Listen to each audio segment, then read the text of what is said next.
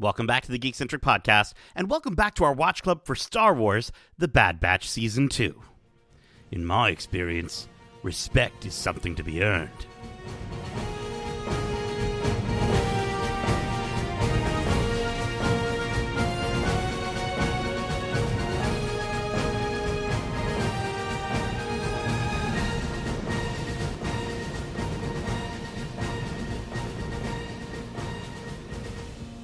Welcome back to Watch Club. My name is CT0831, but you can call me Hugs. And I think we need some hugs after this episode. This is our Watch Club for Star Wars: The Bad Batch Season 2, Episode 12, titled The Outpost. If you're joining us for the first time, this is Watch Club, our weekly review series. Kind of like a book club, but it's actually, way better. Keep in mind, we will be going into full spoilers for this series and Star Wars in general, so if you haven't watched this week's episode yet, be sure to do so, and then come right back in less than 12 parsecs. Now, before we get trapped inside an avalanche, let me introduce you to our experimental crew of ragtag troopers. First up, joining us yet again this week, I thought he was going to go MIA again. I thought we would lose him. I thought he was going to run away or die or something, but he's here. He's here to save more batches around the galaxy. He's taller than a Jawa, smaller than Jabba, but just as entertaining as Jar Jar. He's CT1231, also known as Edit. I gotta say, I'm doing just what this episode showed me, that you just gotta do what you need to do to survive, okay? So I'm not gonna be on the episode, so I'm surviving, okay? Okay. All right. Okay. Good to hear. But listen, he's dropping in from the sky way up. Ha, ha, hi. We have the dopest, dankest dude on Dagobah, CT1006, but you can call him Joints. Hoy hoy. Ahoy. Hoy. Three more times this season? I got to say that? That's it. Justin, we discovered a hoy hoy. Two things while you were gone. We discovered a hoy hoy and Omegan. And it's like, how have we lived without that? I don't understand how we only just discovered Omegan. Right? I thought that was like the big thing. I thought that was and a hoy hoy. I've always been a fan of a hoy hoy. That's like the greatest way to drop out of the air super high. Ahoy hoy, and in a very fashionable way. So yeah, I'm glad that it's becoming the norm. It makes me hungry. It makes me think of Chips Ahoy Hoy. But listen, rounding out our small battalion, we are Sir Glard Ter Harv. Should I just do it for everywhere? No. A troop? No, it doesn't work. A troop friend and war hero joining us. And her name is CT0118, but you can call her Brushstroke. Brushstroke, Omegan, Mags. I have many names. It all works. And they all have an R in them somewhere. That's it. We're back to yet another dark episode, another Crosshair episode, a great episode. Mm-hmm. Tell me if this is a hot take or not, but I think Crosshair might be my new favorite character of the show. I don't know. Honestly, I don't blame you. He's right, but he's had the most development. I think the other thing too is that.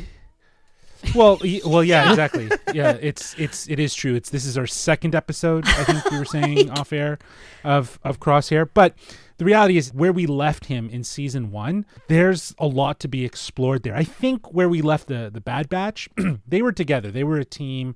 They were pretty solidified, and seeing their stories and their adventures and how the combo of them mix and the different personalities and seeing that's a lot of fun in those adventure episodes. But yeah, I think Crosshair's getting the most character development because, as we'll get into it, I think there's a sense of remorse and maybe questioning what was right and what was wrong of his decisions. So yeah, I'm very much on the Crosshair train with you, Nate. Let's go. Chugga chugga choo choo. I think that we've gotten a lot of character development from the other Bad Batchers, but more so on how they're dealing with Crosshair leaving and moving forward into this new version of the Empire, the world that they live in. But in such minimal time, literally the span of 2 episodes out of 12 so far, Crosshair has given us how it's impacted him leaving and departing and coming to realizations that he never thought he would, which was so cool to see in this episode. I mean, it's through Crosshair's eyes that we're getting a lot of this exploration of what a clone means to the Empire going forward. And that alone, with the whole good soldiers follow orders thing, it shows them that they're not soldiers. They are just soldiers. They're not people at all. They are tools to be used and then thrown away when there are shinier, newer tools coming out. So it's a really cool way to explore his character through this, turmoil of changing of the guard from the old clones to the new recruits and stuff like that. So I love it. Very cool. Very cool. Well, listen, before we disappoint Lieutenant Nolan again, let's get to this week's episode. Back at the Imperial base, we see Crosshair witnessing that the decommissioning of the clones is well in effect. Lieutenant Nolan approaches Crosshair and informs him that they'll be heading to an Imperial depot on Barton 4, as they have some high-value cargo stored there that has been targeted by local insurgents. Disgusted by even the sight of the other clones, Nolan remarks how he doesn't like working with, quote, used equipment. So before we even continue here, it's crazy to see just how quickly the Imperial higher-ups have completely turned on the idea of clones themselves. What did you think of Lieutenant Nolan and his disposition towards clones here? I literally wrote down, used equipment, you have a stupid face. He does have a stupid face. It's like I don't like his man. face. Yeah, I don't like his face. I don't like his attitude. And these are the kind of lieutenants that we're getting, and we see them in Rebels as well, that they're like, all of this old school stuff is garbage, and I'm better than you are. And we obviously all know that you're not, so... Yeah, it's like a shiny new iPhone comes out and immediately they're like, "Oh, the old iPhone, yuck! Can't even think about it. Gross." But like, yourself? That's me. Yeah, 100%. Like 100%. That's me. Yeah. Don't even show me an old iPhone. I'll puke in my mouth. But I think it's like you have to wonder if individuals like Lieutenant Nolan have ever felt compassion for the clones, even if it was just for a short period of time working together during Order 66. Like, seeing his behavior here, it just makes it so much more sad when you remember the relationship between the Jedi and the clone army, and the majority of, I think everyone except for maybe Master Pong Krell had some excellent relationships with the clones, and he had his reasons, but it's just to see how these clones are repaid for their service is so horrible, and it's so sad, and I'm wondering if there's something deep buried inside them that remembers those experiences they had with the Jedi, in contrast to their experiences 100%. with these. Yeah, no, I think the reality too is that inhibitor chip just forced them to do it, right? I don't think it's erased their memories and logged it. It has now clicked in their head that they are enemies, but I still think that there's a sense of connection to those past memories. But I think you guys you're getting exactly what I was thinking as well, and that is, to see the relationship that Lieutenant Nolan has with Crosshair and with the other clones, it's reminiscent of what was appreciative of and the respect that the Jedi had for the clones. They were their brothers in arms. They were very much on the same level. And here you see this new empire that's being formed that looks down and is very snobbish. And we've talked about it in an Andor, but we're starting. You see the confidence. Right, the confidence in this lieutenant that they've already won and they're on to bigger and better things, and the clones are just they're past tools that we don't need anymore. It is enough to give pause for a moment for at least some of these clones to think about, like, was this for better, like for us, like you know what I mean, like, and I think that's very much what we're seeing unfold. I mean, it's nice to see an Imperial officer who you hate from minute one, and there is no redeeming qualities to him, because in the past, shows, we've gotten these very compelling characters who are trying to find their place in this empire, whereas this guy just gets a bit of power handed to him and is going, super arrogant and crazy, and just you want to hate him immediately. And so I like that introduction of how clearly defined this guy is in the audience's eyes, and that he is the bad guy of this episode. Absolutely. Yeah, he's definitely a bad, ugly man. Stupid all right, man. so stupid face. Yeah, he kind of looks, maybe he becomes Snoke. Like, they use his genetic material. Anyways, as they arrive at the depot, we see ice vultures flying ominously overhead. While inside, they discover a crew of droids hauling cargo with no clones in sight. That is, until Commander Mayday informs them that they expected them 36 rotations ago, and that the majority of the crew are now dead. Only Hex, Veach, and himself are left. Which, great names, everyone. Great names for the clone naming, schematics there. After a sick burn where he asks the lieutenant how many missions has he commanded, only to have him grimace in silence, Crosshair and Mayday commiserate over their dislike of the situation the Empire has put them in. Mayday informs Crosshair that the majority of his crew were killed due to the lack of proper sensing equipment and additional lack of replacements.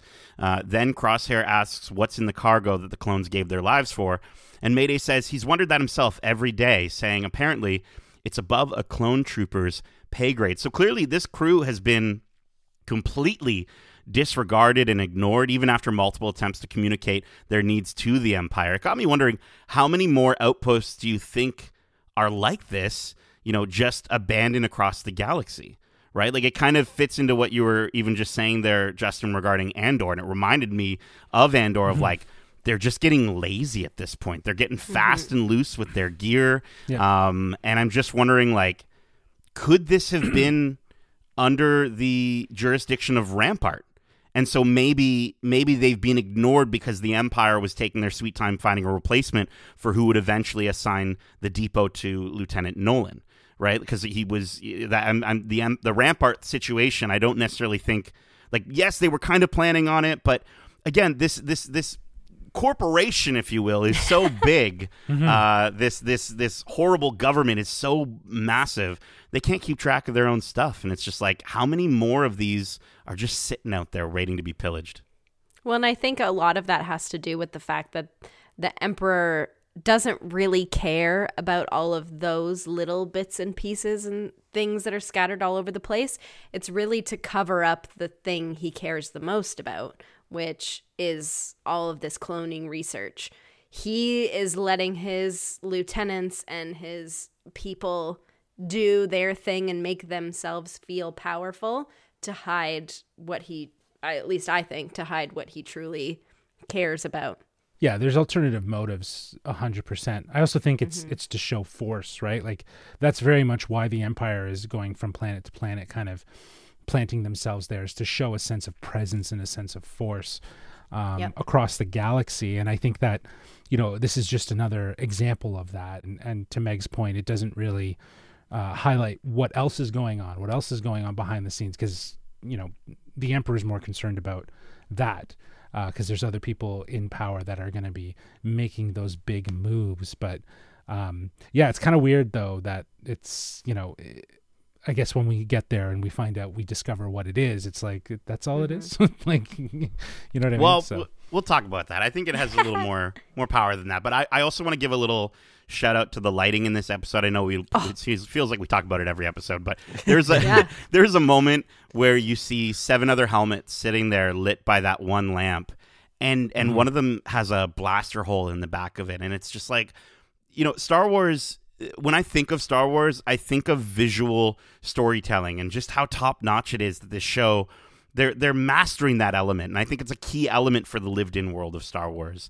And I absolutely love that they can sort of just give you even a little bit more story just by putting some helmets, near a light. Like, it's awesome. It's so well done with these storytellers.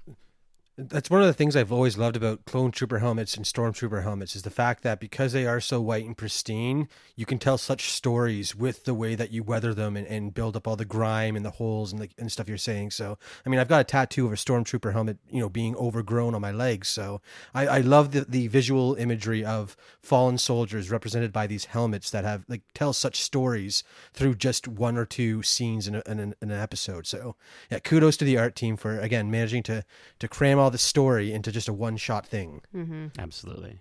Yeah, and Megan, you shouted out D. Bradley Baker's work as the voice of the Ice Vultures in this episode. He's known for doing animals. Yeah, I love a voice actor that is given the credit they deserve for doing creatures and characters. Like, now I can't remember his name off the top of my head, but he's in every single Disney movie, and I don't think people give him enough credit. Alan Tudyk. Thank you, Darcy. Alan Tudyk. People don't give him enough credit for making sounds. he makes sounds, but he gives characters a feeling and a voice and a personality just by making these super crazy weird sounds. So go D. Bradley Baker. Not only do you voice like 8,000 clones, but you also are doing these creatures. So cool. I was trying to figure out if it was like another version of Ahsoka's owl friend, but same here. That's what I was hoping for. Filoni likes those wide shots with a bird circling in the sky. It really sets the tone. It's very primitive, about the experience. Yeah. It's very spiritual too. He, given the fact that Totally. he uses the wolves in Rebels. The Loth Wolf? Loth wolves, yeah, and the sort of the spiritual connotation that they have, and I think very much the symbol of the vulture here is assumed that, like I said when we were at the top here, it's like it is about surviving. You have to do what you have to do to survive, and that's where the clones are currently in their state of existence with this new empire is they have to do what they have to do to stay alive. And those ice vultures consistently reminding them that, not only are they on their way out, but they might be on their deathbed at this point. We've seen how the Empire has dealt with, in the past, like, we they know our secrets, so we can't possibly let them continue on. And I'm sure, there's obviously Senator Chuchi is doing her damnedest to try and get them the rights they deserve. But I'm sure if the Empire had it their way, they would just, really decommission them, if you know what I mean. But let's keep going here. As they stand there, both fearing and admiring the tenacity of the ice vultures, an alarm goes off, and Mayday and Crosshair quickly spring into action. They head into the base to fight off the insurgents. While aiming at a runaway insurgent, a ship explodes while Crosshair is looking at the ship through like a heat vision kind of thing, and the explosion of the ship temporarily blinds him. He continues to pursue the runaway and tracks down a path of blood in the snow, leading both him and Mayday to an ice cave that they determine was used to sneak past the depot's defenses. As they mourn the loss of Hex and Veach after the attack, Lieutenant Nolan barges in and demands the two remaining clones take further action against the insurgents and that they recover the stolen cargo. While traversing the cavern, Crosshair accidentally steps on a pressure mine, and as Mayday is calmly working to stop the mine from exploding, he opens up to Crosshair asking him what unit he was with. He tells him he was with Clone Force 99, but says now they're gone. After they exit the cavern, they discover multiple contacts at the raider base. They stealthily take out the guards and proceed to take out the rest of the raiders with pretty much mostly ease. And then they see that the cargo that is spilled out of one of the containers is revealed that this entire time they've been protecting the gear that they could have been using. Gear that was meant for their replacements. Gear that was meant for stormtroopers. As Mayday's words of dissent against the Empire slowly creep into Crosshair's mind, a massive avalanche approaches them from above. Mayday is pinned against a rock while Crosshair is buried alive. Crosshair discovers Mayday in the snow, digs him up, and carries his brother through a blizzard all the way back to the depot. So, Justin, you mentioned right at the top, character development. This is such an incredible change of heart for Crosshair. I love the call out of, no point in carrying dead weight, that they discover that body in the cavern. And that's literally what Crosshair, he's saying it, but he's not believing it in this moment. And he's walking through snow up to his chest looking like Barry, Ontario. And it's just like, he's just covered in it. I have to ask all of us, and I kind of want to dive into this. There is hope for Crosshair at this point, I think. Yeah. Yes. Oh my God, 100%. Yeah, I think the one line that kind of sold it for me was when Mayday asked him, where are they now? And instead of saying they betray me or they're dead or anything like that, they're just gone. He is clearly regretting his decision to leave them when he had the chance to go join them again. And again, that just speaks volumes to where he's at right now with everything he's experiencing as a soldier in the Empire. So, well, and I think too, this has to be one of my favorite character development scenes in this series so far, is that moment in the cave when Mayday is very slowly and patiently keeping that bomb from being set off, and just like having a chat with Crosshair like a teammate does, like a brother does. The way that these clones have always been throughout the Clone Wars series is we're brothers. It doesn't matter what we've been through or who we know or whatever. We're brothers. And I think this is reminding Crosshair of that. He hasn't had that in his head since Order 66 went off. And it's finally coming back to him, and he's realizing he misses his brothers, and he hasn't spoken about Clone Force 99 to anybody, and he hasn't mentioned these guys in a long time. So I think that's another reason why in that moment he says, why would you carry dead weight? But then when he sees his fallen brother, he is reminded of why you carry on and why you support each other. I also think he has respect for Mayday. Like you're saying, the similarities between Mayday and his brothers, the ones that were next to him, that were his clones that he would fight with. And I think you're right. It is very reminiscent for him. He's reminded of that relationship that he had with his brothers. And, you know, the fact that he would make the comment, why carry the dead weight? And that's inevitably what he ends up doing. It's very poetic and in a really intelligent way to kind of show Crosshair's growth and his development, you know, to see that, and eventually where we get at the end. And it's just, you know, again, all of it serves as this sort of caveat that Crosshair is conflicted. He is going through a sort of a bit of a mental break here, and understanding was the decision that he made the right decision, and was it the decision that was going to be the best for him? And I don't think, you know, he's getting those senses of remorse and regret from that. So yeah, I think this is probably one of the best examples of a character developed episode that's just so well focused on moving the character forward in such a poetic way. I think this one scene again just drives home the fact that Crosshair is starting to see himself as not part of the Empire, because the Empire, as we've seen in this episode, would just leave them behind and they're on their own type thing. But he wouldn't bring himself to do that. So even on a fundamental level, he is different from the Empire, and I think that speaks volumes to where his story might go. And I'm on the Crosshair team now too, where the first season we all hated him, but this season alone has done enough with 2 episodes to be like, he is part of the Bad Batch. He needs to get back to his brothers. He's always been so compelling, but now we get to experience, you know, that side of him that I think was so great in Clone Wars, and was that connection. And speaking of that brotherhood connection, like seeing them fight together, and you know, this is sort of the you know, we saw this with Rex, and we've seen the Bad Batch fight alongside other clones before, and there's something I think that really stems back to the idea of brotherhood, that they are so connected. It's like how siblings have the same thoughts oftentimes, and the way that they can kind of work together. And it's so cool to sort of see that, you know, even though they are the Bad Batch, they are a spin-off or a subsection of the DNA, they still have that inherent connection. And you see it in the way they fight. You see it in the way they're, you know, you see Mayday get stuck at one point, and then boom, boom, boom, 3 shots, and then he's free from Crosshair. And it's just so well done. I also wanted to talk about the stuff that was in the cargo, the Stormtrooper gear. You know, I think that's a big, you know, sort of moment for Crosshair in his mind, where he's thinking, you know, these troopers all gave their lives. You know, not just Veach and what was his name, Veach and Hex, but you know, all of his brothers in that moment gave their lives for gear,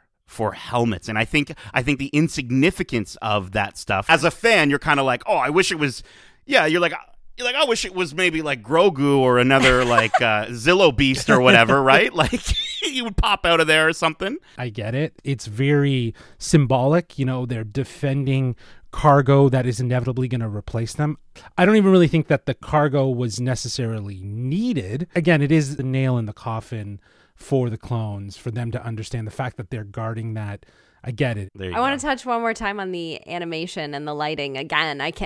We can't stop. It's crazy. In that cave scene, first of all, leading up to the cave scene, the blood in the snow was like chilling. Yeah.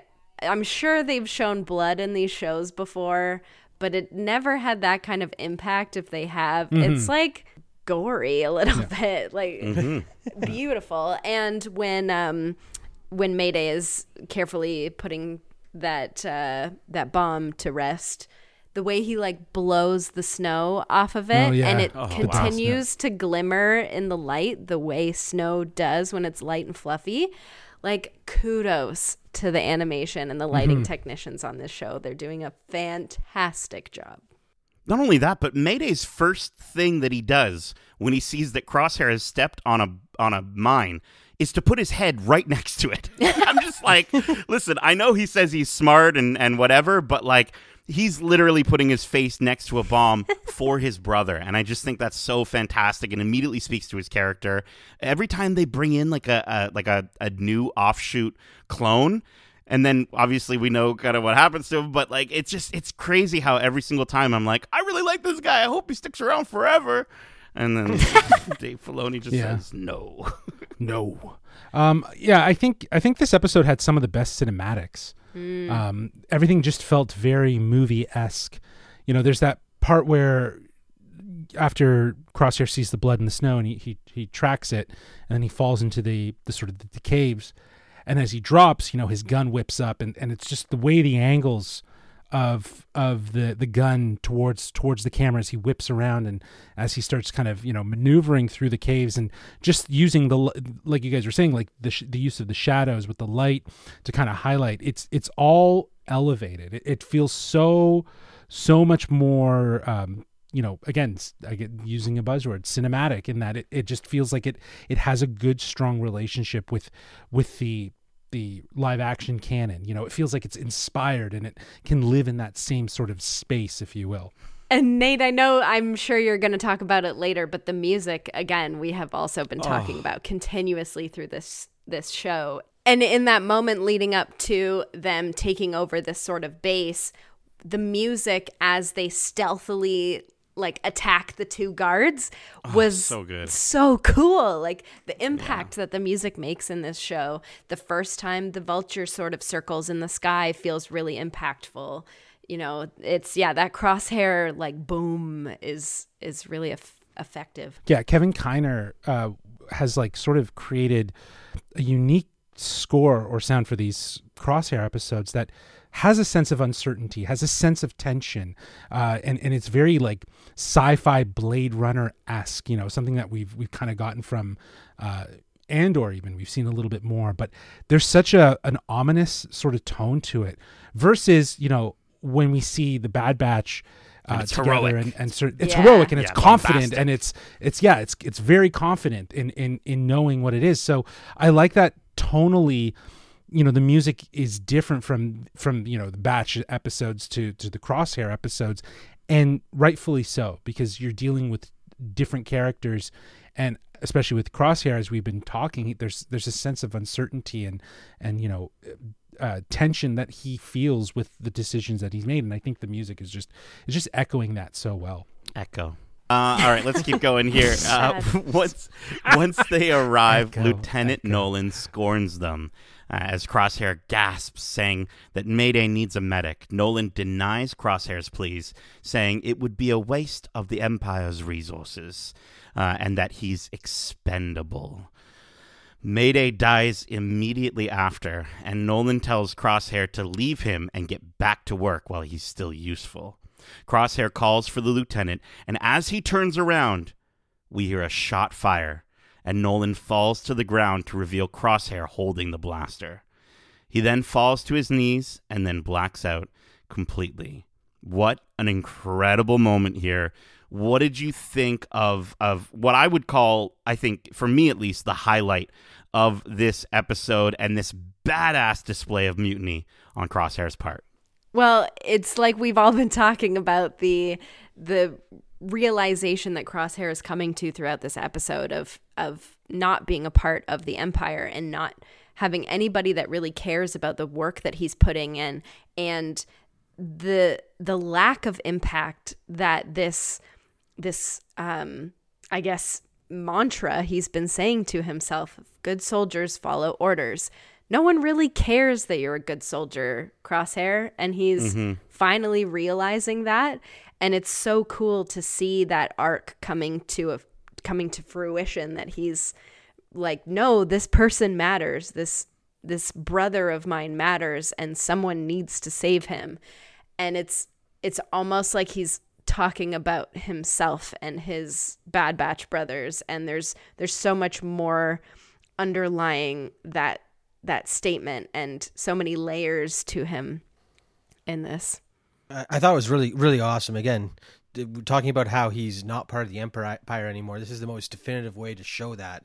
And I think it's even cooler, too, talking about the good soldiers follow orders, because when the stormtroopers' reaction to first them showing up, and then when their lieutenant is eventually killed, they weren't questioning helping these guys at all. They're like, oh, we're not supposed to. They're clones, whatever.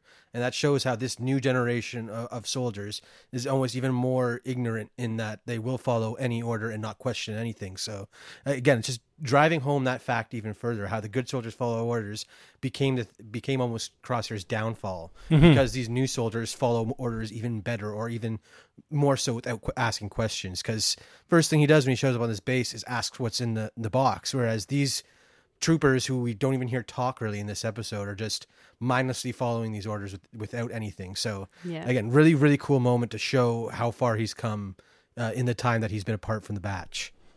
Yeah, like I think this moment more than anything was, this moment of mutiny is kind of the moment that I was like, okay, there is hope for Crosshair.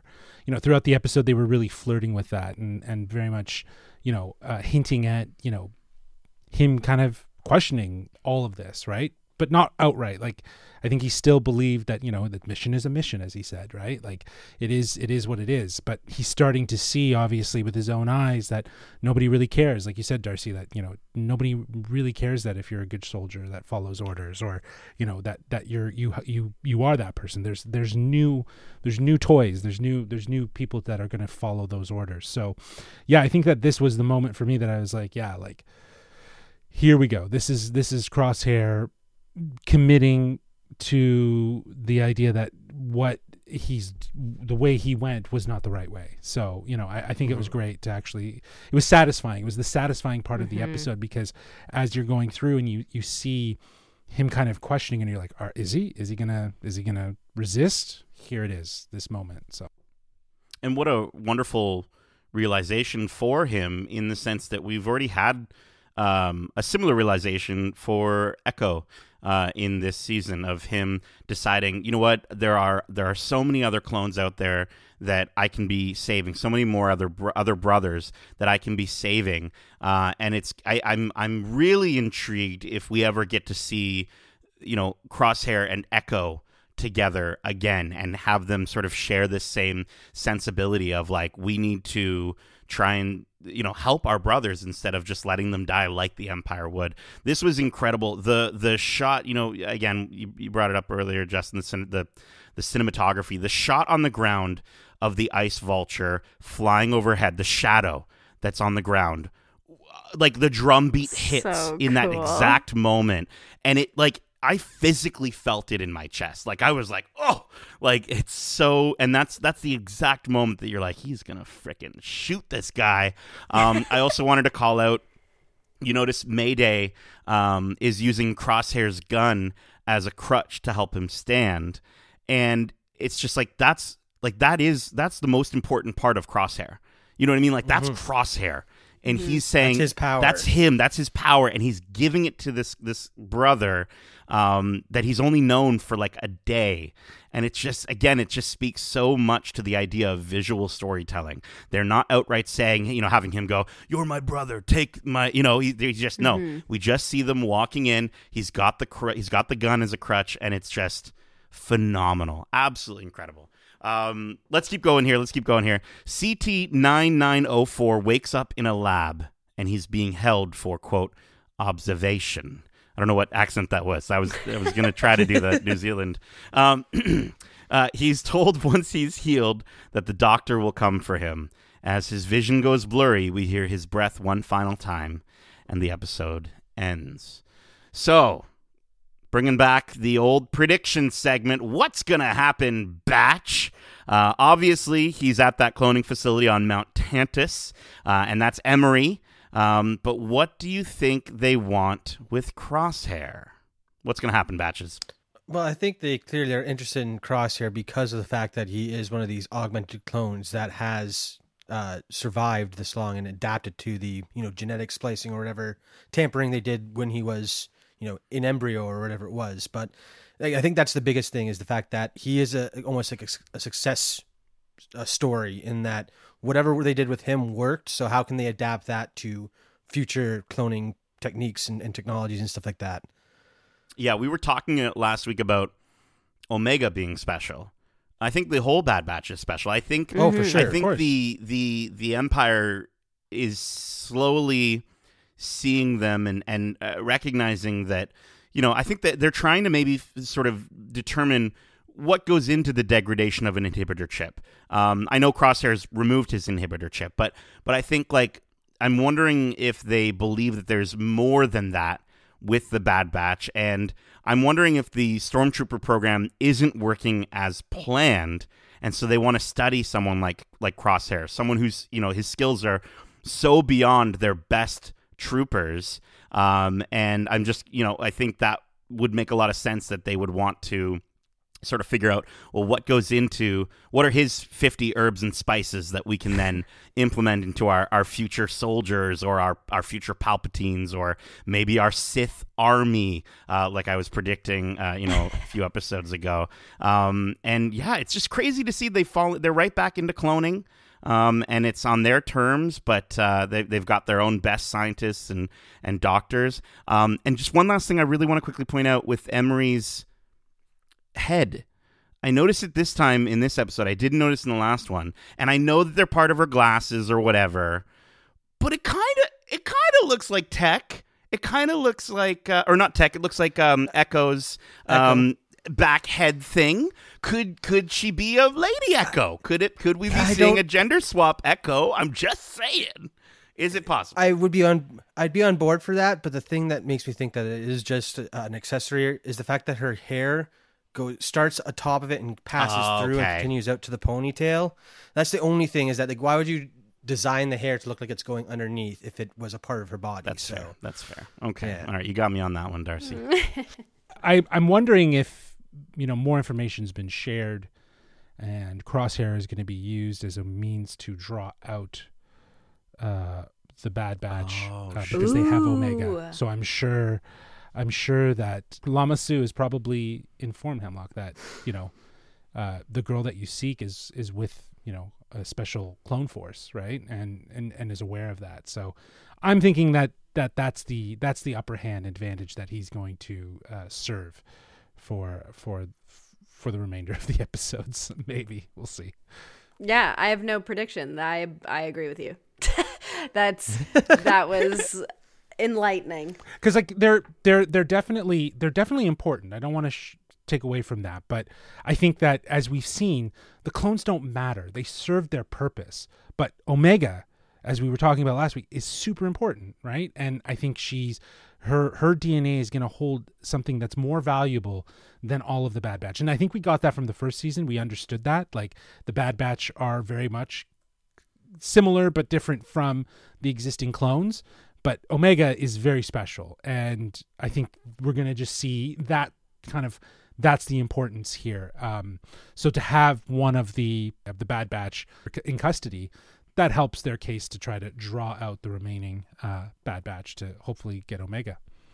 Well, listen, Batches listening, you got not only a what's going to happen Batch prediction segment, but I'm giving you a Batch fact as well. Batch fact, coming back here, Hemlock is actually known as Conium maculatum, which is a poisonous wildflower.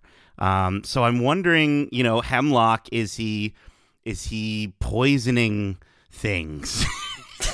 There you go. That's my batch fact. That's the stretch. That's the biggest stretch I've ever heard of these batch facts. Like that, you're pulling that out of your. Yeah, come on. Listen, I think it's very interesting. Okay, write in if you think it's interesting. But let's get to our overall thoughts and final score for this episode, which we're going to be rating on a scale of 1 to 5 replaced clones.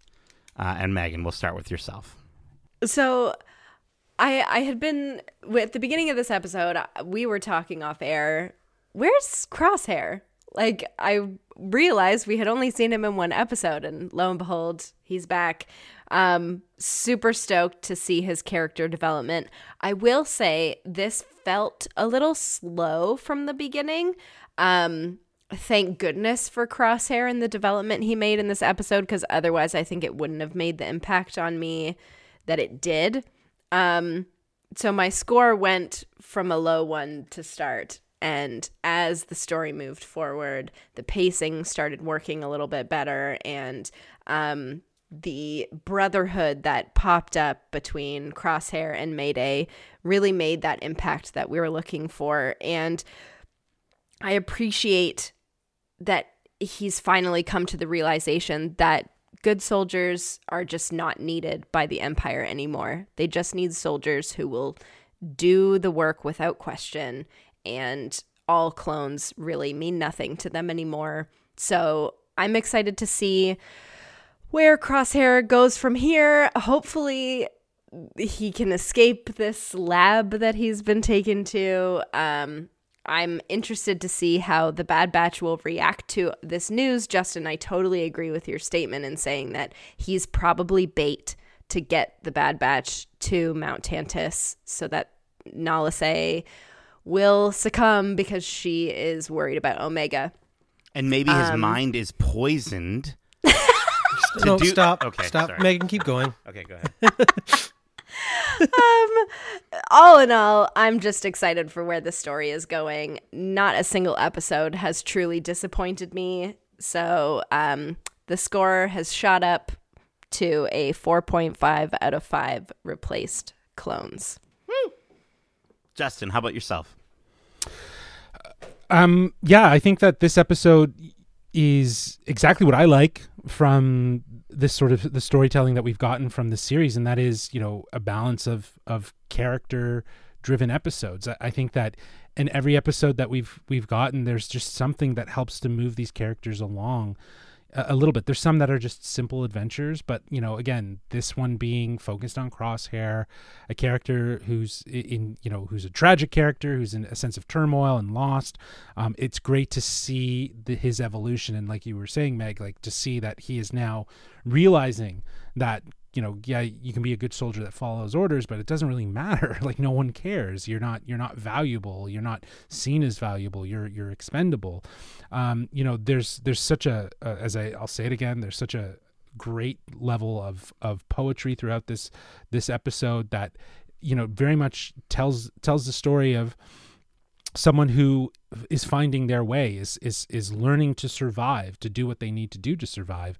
And that is centered around Crosshair and the supporting characters, kind of like Mayday, instigating a little bit more of an emotional reaction, as we were mentioning, just how reminiscent he must have felt in those moments with Mayday, reminded of him and his brothers, and the sort of relationship, the cooperative relationship that they have. And, you know, even the pacing I thought was interesting. I like the sort of slow build, because then it really does hit when the action sets in, you know, when the music hits, and then, you know, they're infiltrating and whatnot. I thought it was just a nice sort of pacing to get us there, and it felt exciting up to that point. And then obviously we have everything else, and then they really dragged out that ending where he's walking with Mayday, you know, and it just a really, like, I honestly, like, after all the visuals we got, it was like, okay, it's almost too much. But really the solitude, like just the fact that he's on the strip, no one's helping them, it's just highlighting they are not important. And I think, you know, coming to that ending of mutiny, as you described it, Nate, is just, again, it just helps to say what's next for this character. I'm excited to see what's going to happen for Crosshair in remaining episodes. He's obviously in some tight shit now, though, but we'll see what happens next. But yeah, I love these character-driven episodes. I think they're just as important as the story episodes. And I don't think everything needs to be so story-driven. Like, I appreciated last week's episode because finally we got something that was just for a bigger story that we know that this is all a part of, and that's great. That's nice to have, but I don't know if every episode needs to have it. I love that we can just ignore that for a second and maybe just do something that's very character driven, or just do something that's an adventure. Do you know what I mean? Like it's about kind of each episode finding its own purpose throughout the series, and this one definitely hits. So yeah, 4.5 out of 5 replace clones for me. Alrighty. Darcy. Well, I love this episode probably as much as the last one. Again, it feels like this season I'm a lot maybe lighter on the Bad Batch, or what. Maybe it was the absence made me grow fonder. Or maybe it's just better, Darcy. Maybe it's just better all around. It definitely is better, yeah, for sure. Yeah, the cinematography in this episode, the character growth, the lighting, everything about it was just this top-notch Star Wars animation, and it's the stories that I want from it. And again, going forward, I like before at the beginning of the season, I wasn't on Crosshair's side, and with 2 episodes, I've made that full swing, and I'm rooting for him to get out of the predicament he finds himself at the end of this episode. So it's just so well written in terms of showing where he is now and what's to come for him potentially. So I love it for that. I love it for the look. I love it for the soundtrack. Everything is great. It was 5 out of 5 replace clones for me, because give me more of this, please. There we go. Yeah, dude, I absolutely love this episode. I think the Crosshair episodes are like some of the best nuanced Star Wars animation that we've ever gotten. I think that, the way the episode was shot, as we talked about, the cinematography used to further the narrative and add so much to those incredible, powerful moments as we see Crosshair understanding that, the life he's chosen over his own family is starting to unravel around him, and he gets that reminder with his brother. I think this is the closest I've seen Crosshair physically get to someone, and he's doing it out of necessity for survival, but he's also doing it to, make sure that his brother survives. It's not just his own survival in this moment. Like that one shot of them huddling up together in the middle of that storm is just like, you feel so much for them, and there's not a word said. I love it. Absolutely. An incredible performance from D. Bradley Baker, not just as the ice vultures, but as Crosshair in this episode. He's so incredibly talented that he can, we can hear this character talk, and he's literally talking to himself, but they are such different characters. They're so, and the facial animations, I think kudos to the animation team for these facial animations, and just seeing a character think. Again, it's one of those really difficult things, I think, for actors, but I can only imagine for an animator to get the idea across, especially with a character that's, this isn't the most realistic live, sort of animation. This isn't Avatar, right? This is these sort of more cartoonish characters, and so to be able to see them think is phenomenal. Kevin Kiner with the Blade Runner music, killing it, dude. I want him to do more Star Wars music. Get him on the live action series if you want. Like, don't get me wrong, I love everything Ludwig's doing, but like let's mix it up a little bit. I think Andor proved that. And yeah, it's episodes like this one and 3 that make me wish that we did get more Crosshair episodes so far in this season. And where are we at? We've got 2 more, or 3, 4 more left. Is it? We have 4 more left. So hopefully we get at least maybe 1 more Crosshair episode. I think we might. But I just think that this episode did a great job of balancing that character growth as well as pushing that narrative that sort of ties in at the little stinger at the end. So, you know what?